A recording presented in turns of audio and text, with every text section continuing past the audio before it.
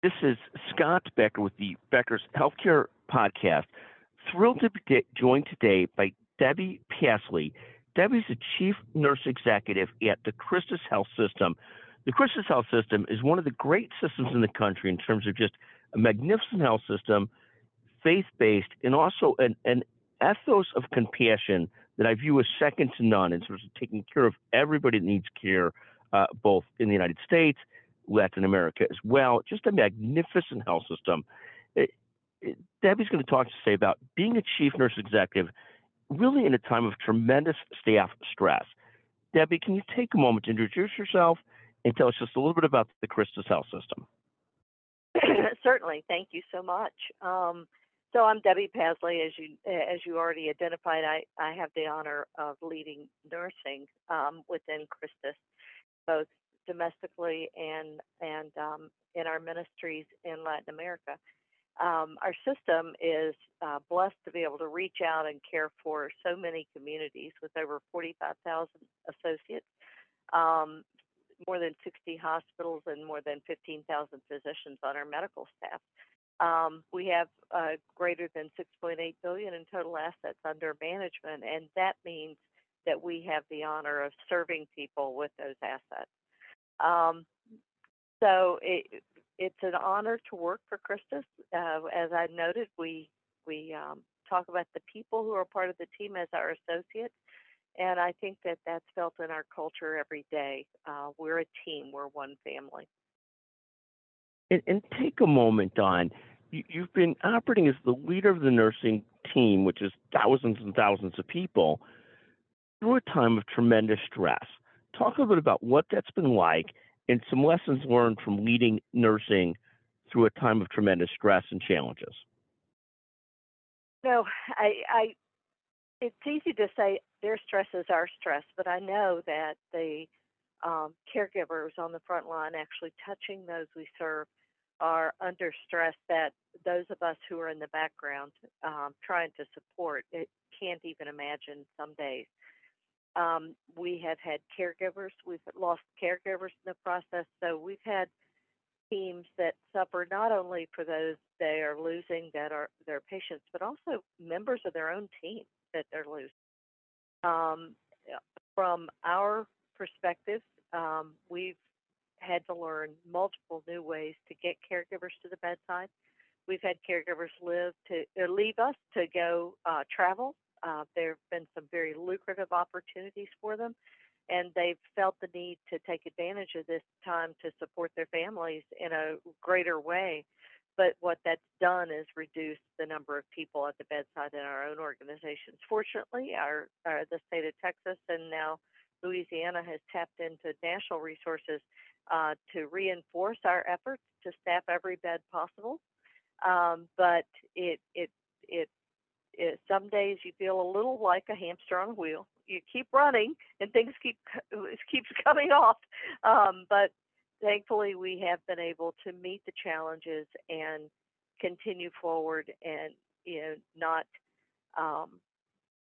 shirking from our responsibility of caring for everyone. Our mission is extending the healing ministry of Jesus Christ, and we've been able to do that to far more people than in the past because of the need. And take a moment, Don. I mean, what a kudos to you, leaders like yourself, and to the entire nursing community through their efforts through this pandemic. It's almost like going into the face of battle, the face of risk every single day, and yet performing. Talk a little bit about any lessons you've learned over the last 18 months. No, I think I was surprised at how many people would pack their bags and leave their homes for salary dollars. But the other thing that was so surprising to me was early in the pandemic when even localities sort of shut the doors, barred everything, lock it all out, and barring families from being in our facilities. And I believe that our caregivers felt that stress, and we know that patients suffered from that. At Christus, we took a little bit different tack. Instead of just taking things at face value, we explored the governmental directives that came out and said, wow, they're not saying no one, they're saying essential support persons. And how do we use that to make a better care environment for those we serve and their families and for our associates? So we were early in the process of putting families back together, even with COVID. We found safe ways to have people be with loved ones. We kind of have a by phrase, no one dies alone. We make certain that we can bring in the essential support persons, keep them safe, but especially at the end of life, we found ways to make things. Families together is important to the caregivers as well, because those families can provide a zone of safety, telling you medications that a patient has reacted to in the past, and they can't tell you that. Telling you things about the patients that make their care safer, and certainly comforting their loved one in a way that we cannot. So that the lesson learned was always question, explore every directive to determine where the leeway is, and to do everything we can do to be patient. Thank you so much. And what a fascinating set of lessons, and the importance of that support system from the family in just the entire care journey and care effort it can't be understated. Overstated. So thank you very, very much for that point as well. Debbie, when you look at this year, we're towards the end of 2021, moving to 2022. I mean, in one of the areas that CHRISTUS is so strong in, which is the state of Texas, just sort of working through one of the worst surges we've seen yet. When you come out of that surge, as you look at the end of this year, what are you most focused on and excited about as you sort of regroup for 2022? I think we are excited about using our lessons learned to transform our future with things like, we've learned how to use non-traditional caregivers more broadly. We have our nursing shortage has grown at an escalated rate. We're not going to have the registered nurses tomorrow that we have today. It's not about how much you pay them. I mean, you can't buy registered nurses these days. So then how do we have those registered nurses practice at top of license and use others to support them so that we can continue to serve the ill in our communities? We've learned how to orient and onboard quickly with the governmental resources that we've had. We've learned the nurses that we just heard about yesterday and have them oriented to practice safely in our facilities tomorrow. And then how to expand and contract our services quickly as the demand grows and needs to contract in some areas while we grow in another. We're excited about the creation of our own mobility team. We have been able to attract nurses into a team of folks that we can move around our system to wherever the surge is occurring. We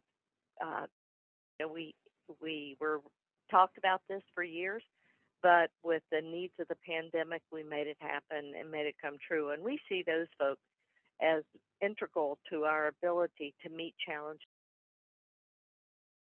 We're also working on new models to develop newly licensed nurses. We now, with the complexity gap growing, we have sicker patients and we have less experienced nurses to mentor and act as preceptors to newly licensed nurses. We need to take advantage of every newly licensed nurse who would like to be a part of our team. So we have, we're looking at new models and how do we precept them? How do we mentor and develop newly licensed nurses so that in a year they will have attained everything they could have attained in a time when there were more experienced nurses than there were more of them than there were of the newly licensed nurses. So lots of new learnings, throwing away a lot of things that we just assumed to be the case. Like long time frames to orient or onboard people. We've had to learn how to safely practice without those long time frames, and recognize that many of the things that we saw as constraints in years gone by really can be molded and worked with to create what will work for us today. Fantastic. Debbie, I want to thank you for just tremendous effort as a leader of nurses through this period of time. Just amazing. And obviously, I want to thank you for joining us on the Becker's Healthcare Podcast. What an amazing career and effort over your career, and particularly this last 18 to 24 months. Debbie, thank you so much for joining us today on the Becker's Healthcare Podcast. Thank you. Take care.